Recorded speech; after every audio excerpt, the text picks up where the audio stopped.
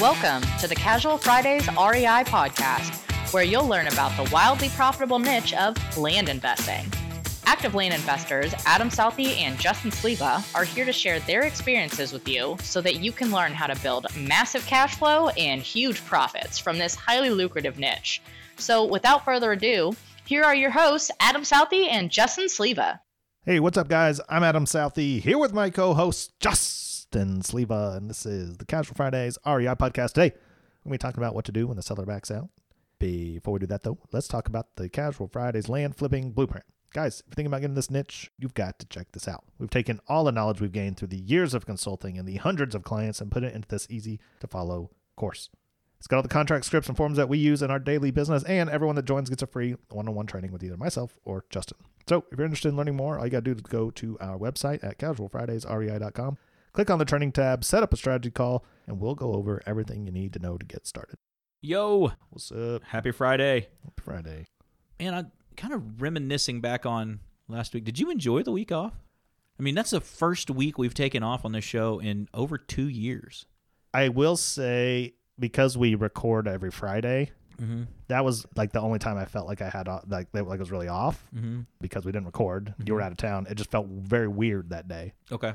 Nothing else really changed because I still put the shows out on Yeah. Monday, Wednesday, Friday. I still wrote things or whatever, but it's not like that's a big deal, right? Yeah. But it just felt like a normal week. Okay. Yeah, okay. it did feel super awkward. But you didn't get to hang out with me. Not that part. You know, it was just the habit, right? Oh, damn. Damn. Well, How'd it feel for you? I felt like I was forgetting something the whole day. Yeah, it felt weird, right? Yeah. Not like it was I knew we had to replay stuff, and I still listened to them this week, but I was like, man, I feel like I missed something. Like I felt like I was just missing something from my day. I mean, that's a habit every Friday for 2 years. Yeah. Been recording. That's a lot. It is. And I think people underestimate what that time looks like. And like I'm going to go start a podcast, and they don't realize like you can keep going once you get out of that, but you do it for so long that now it's like this habit of you're following through it, and you can go back and kind of track where your mind was through all those different shows and those different weeks. Can you? My wife says that's how she tells me how my headspace is. I personally can't track any because I don't remember any of them. COVID brain. Just period. Like Corona.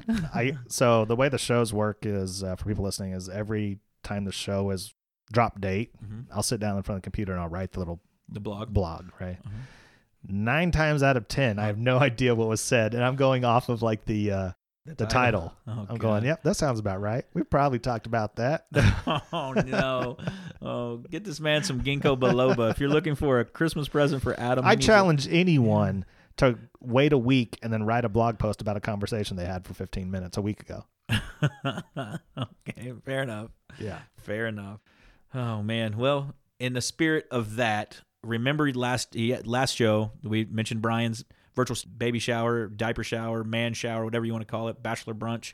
It is still going on strong. Click the link in our social medias and give him a few diapers because his world's about to be full of dirty diapers. Any idea how long we're going to run that? I figured we'll have it up, but we just figured talk about it this week. Cool. And get it out there. You know, it's one of those things that we can do to help somebody that's helped us along the way. Yeah. And by us, we mean everyone listening, because we'll reiterate. Yeah, without Brian, show. There would be no show. That's right. Because he has taken on the daunting task that neither one of us wanted to do. True that. But he's done it, and he's done a fabulous job at it, and we appreciate it more than anything.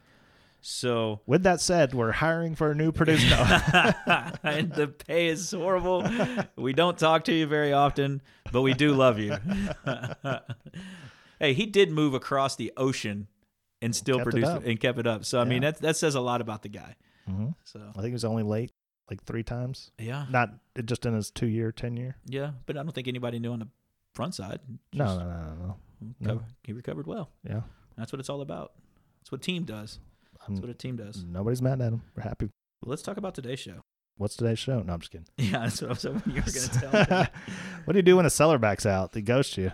Have you ever had this happen to you? I have not. So I've had this happen twice to me. And man, it pisses you off.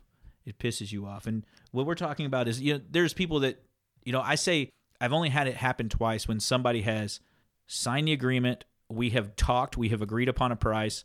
We have opened up escrow, and it's time to close. Like we're talking everybody's signatures. Mm. That's what this talking about. I've had people sign the agreement, then I can't ever get a hold of them. I've had that happen more times than I can count.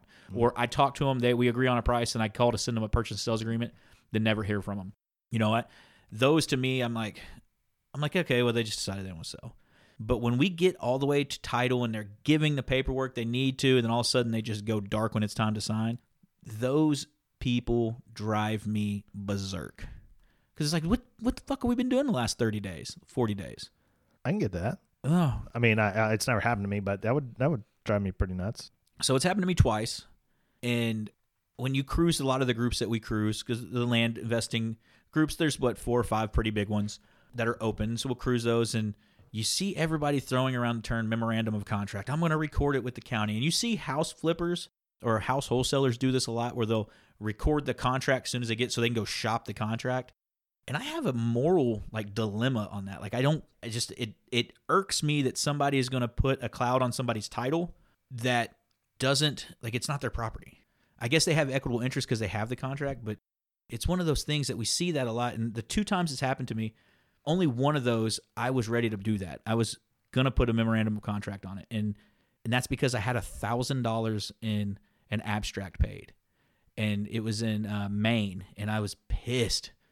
Drone Pilot had already gone out, and so I had $200 in a Drone Pilot, $1,000 in a abstract, and so the closing agent, she goes, I can't get a hold of this guy. We've been trying 2 or 3 weeks. I said, well, I want you to file a memorandum of contract. She's like, well, our attorney that runs our office won't let us do it. She goes, if you want to record it, and she goes, I tell you, she goes, it's not going to be a good deal. It's just one of those things. She's like, the guy owns the property. He didn't want to sell it, or he got a better offer from the neighbor when the Drone Pilot was out there and the neighbor saw him. So you can do that, but what are you really going after? You want your damages back? You just write it off and move on. And I'm like, she makes a point, and I'm like, but every ounce of me wanted to get my $1,000 back. Yeah, I don't see anything wrong with it if that's the case. If you've gone through everything and you just get to the closing table and they don't show up. Yeah, that doesn't really bother me at all. So I guess in my head, I think of the possession's 9/10 of the law. It's his property still.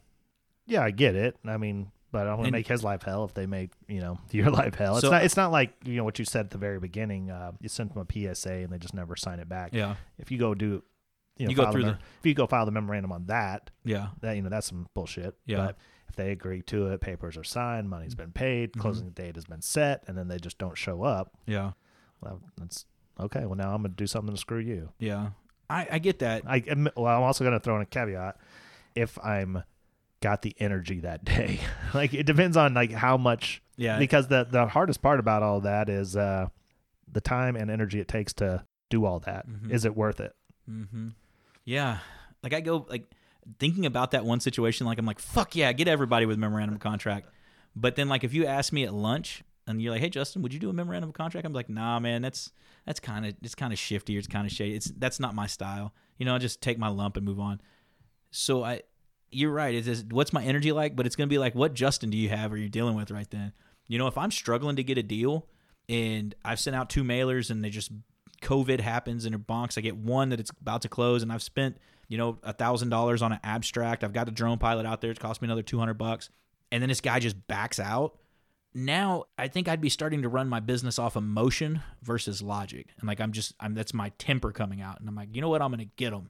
But sometimes you need the temper involved. I know. I lost my temper on one of the Project One properties. And I wouldn't say that's ever something I've dealt with. Mm-hmm. I try and bring a lot of logic into it, but this dude just pissed me off that one day. What happened? The guy that closed up the gate and put cows on the property. Oh, yeah. Well, that's rightfully so. He's trespassing.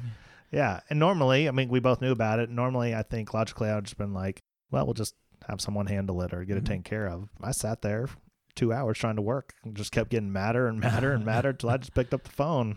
We went at it. Yeah. Did he move the cows? I don't know. It's not our problem now. It's closed. Oh, man. Yeah, I agree with that. And so, when we brought the show topic up earlier, it was in our pre-meeting, I was thinking, you know what, that's not something I would do. But as I'm getting mad again thinking about that one property, I'm like, you know what, go get them. But my question, and maybe this is because I haven't done it a lot, or my thought process is, A, if I'm going to do it, do I know how to release it when it comes time? If I'm going to put a cloud on a title, do I know how to release that contract?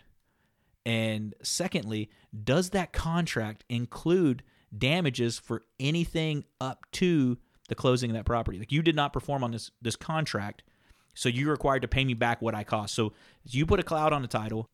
Do you effectively have a way for that person to clear the title, that cloud with you? Well, maybe that's something that our contracts need to be changed to. Yeah, and I don't know the legal ramifications for that. Maybe that's an attorney getting involved and understanding that.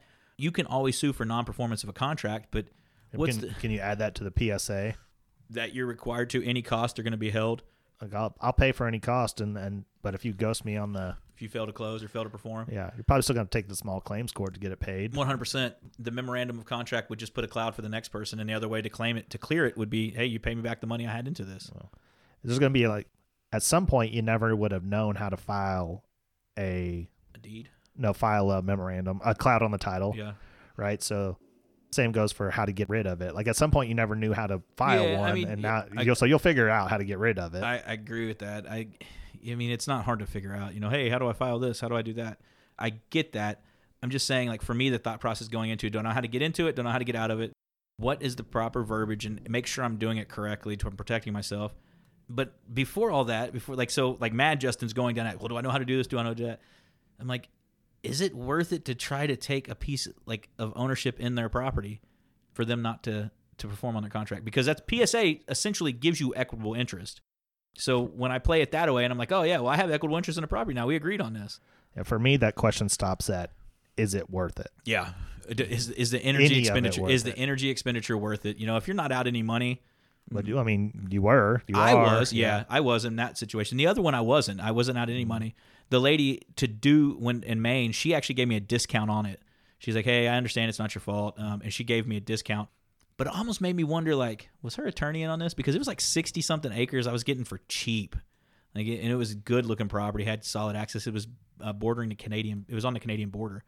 And magically, she's like, well, I can knock off, $500 for you to help you out. And I'm like, uh-huh. I think we run into a lot of those is it worth it situations, because thinking back to the early days, the Oklahoma deal, mm-hmm. I had full rights to go down to the DA and file a charge on that right? Mm-hmm. Every person I talked to up front was like, is it worth it? Yeah. You're the land expert coming in, buying the land. She's a protected class lady, right? I mean, protected class person. They're probably not going to do anything to her. Is it worth the big headache for you to get nothing out of it? Yeah. I used to work for a guy that owned the company I worked for, and his motto was sue everybody. Sue them if they came at you and make them pay. It's easy if you're a billionaire. Yeah. You got a legal team right next door. Yeah. Oh, man, he did not take shit. He, like, if you went around the gates and his train hit you, he would sue you for damages to his train. Mm. Versus just saying, I will fix it and write it off. Like, no, he was suing you. Easy to do when you're a billionaire. Yeah, the times are different. You got to keep those attorneys busy. You got to keep them billions working, huh? Yeah. It's so I guess that's the big. I feel like we jumped around it. Like, what do you do? Do you not do it? And so I guess your answer is it worth it? And do you have the energy to do it? Mine is, if it doesn't cost you anything, move on. If it costs you enough to piss you off, and you feel like you need to get that vent out, then do it. And that's different than what I thought I would say. I thought I was gonna be like, fuck that, just get more mail out and do more deals. But no, as I'm thinking back about it, and I'm not saying cost you money and potential profit, because you're never going to see that again. It's what your actual loss is. Cool. I like it. All right. I guess it's Friday.